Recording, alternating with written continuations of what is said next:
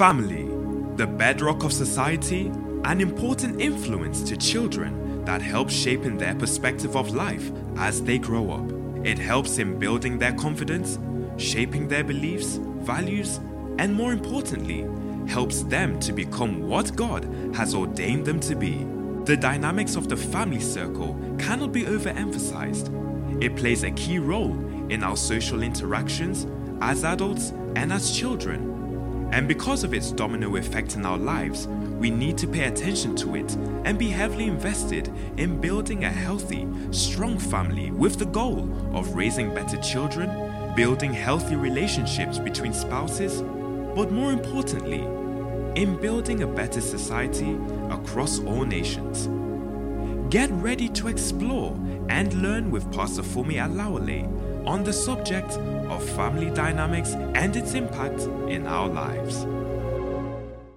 Hello, good evening or good afternoon, good morning. I hope your week has been great. It's another opportunity God has given unto us to be bringing across to you another episode on family dynamics with Pastor Fumi.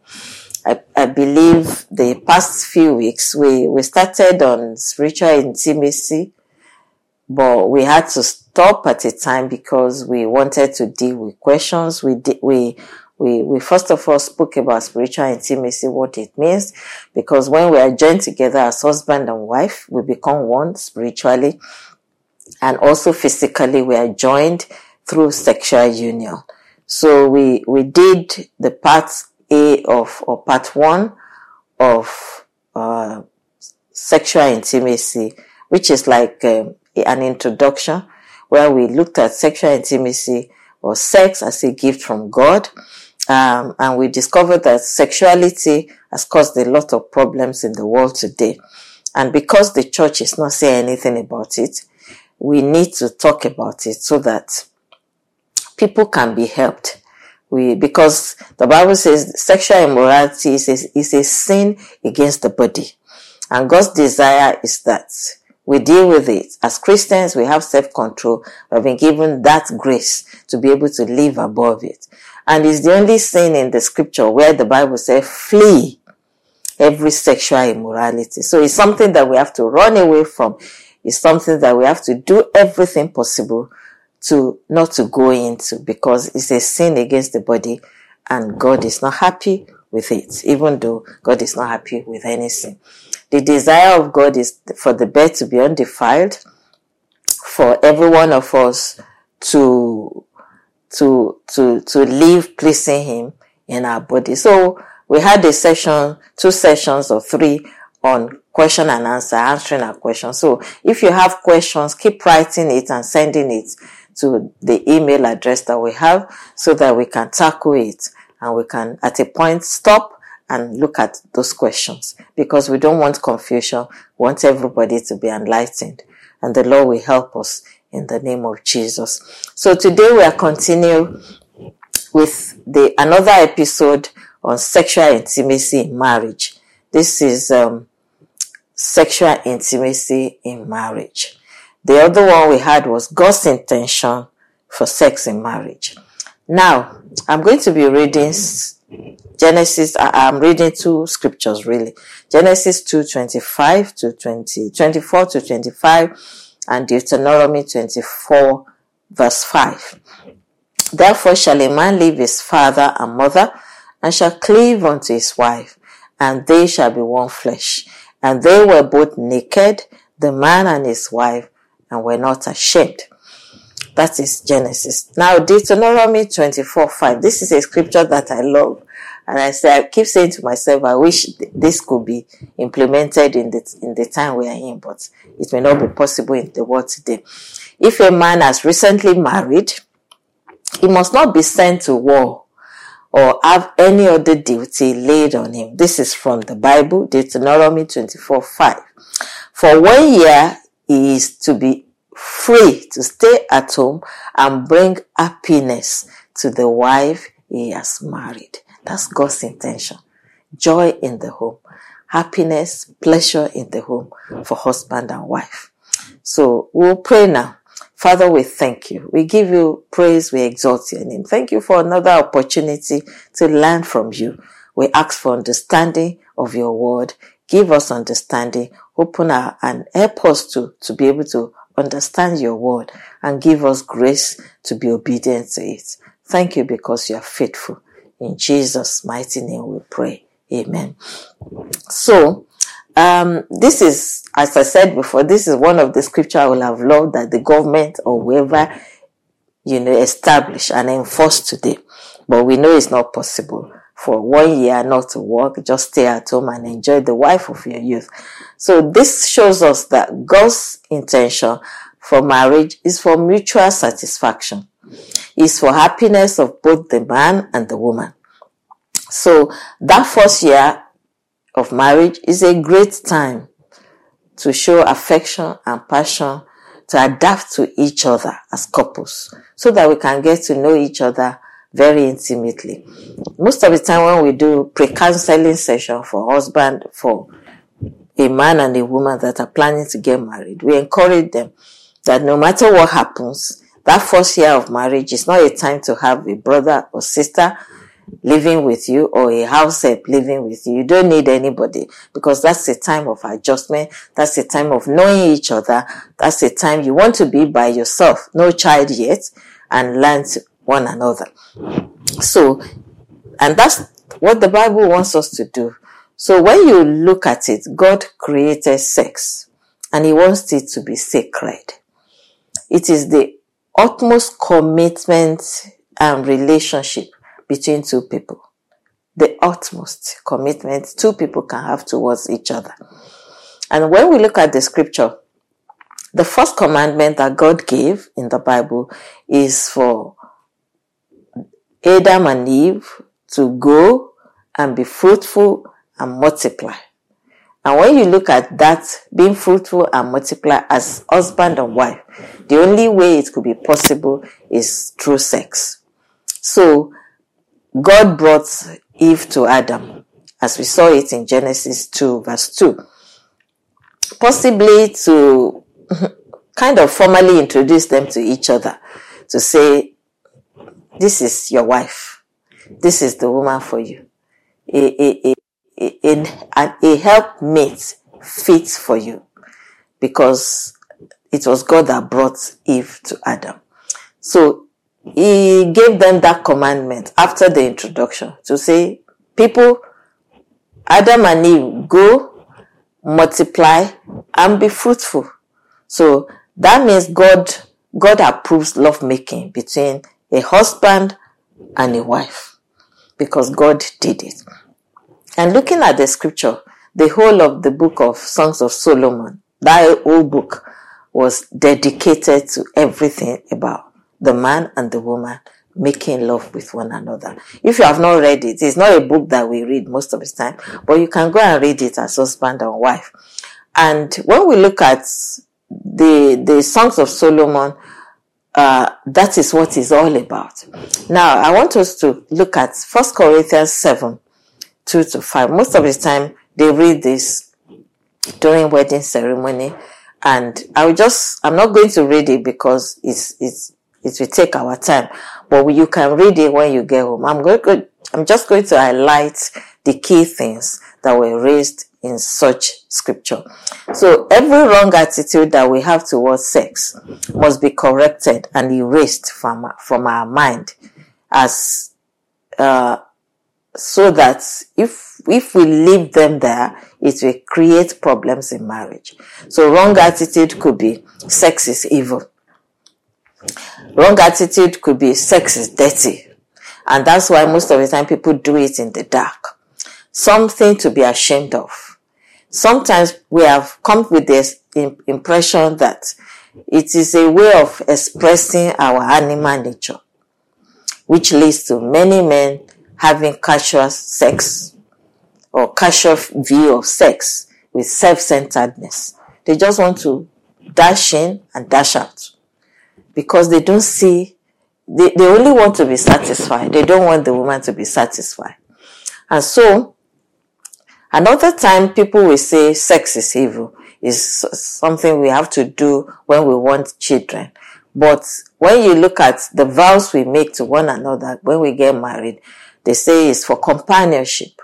They say it's for procreation. And it's also for us, for God to help us so that we don't go into sin. He said, if instead of burning, go and marry.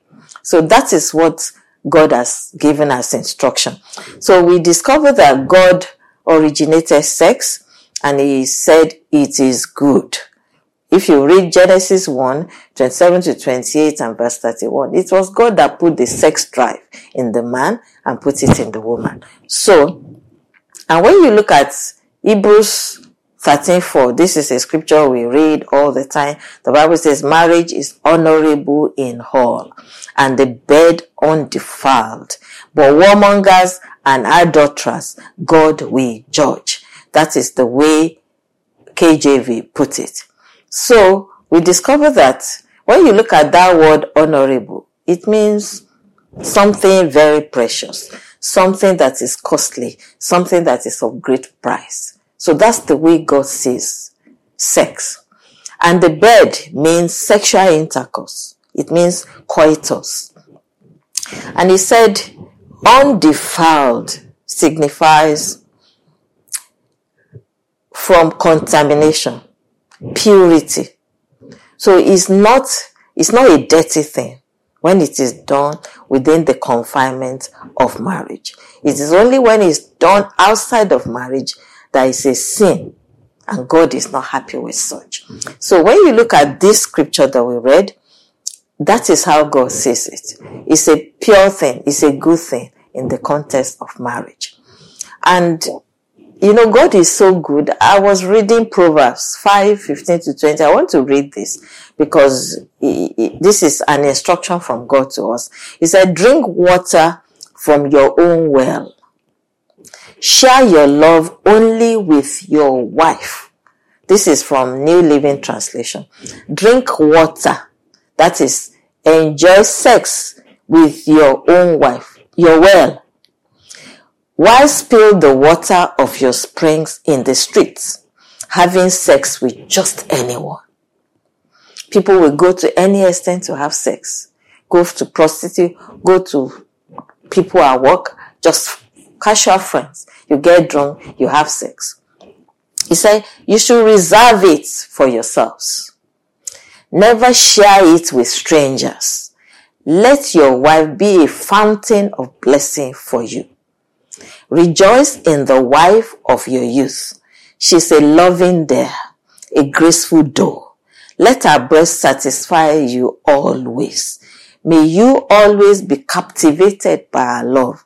Why be captivated, my son, by an immoral woman, or fondle the breast of a promiscuous woman? This is the scripture. And so we see the way God sees sex outside of marriage. In the first part that we did, we talked so much about fornication and adultery. It's a sin against the body, and God is not happy with it. So let's be satisfied with your own wife, your woman, the woman that you married.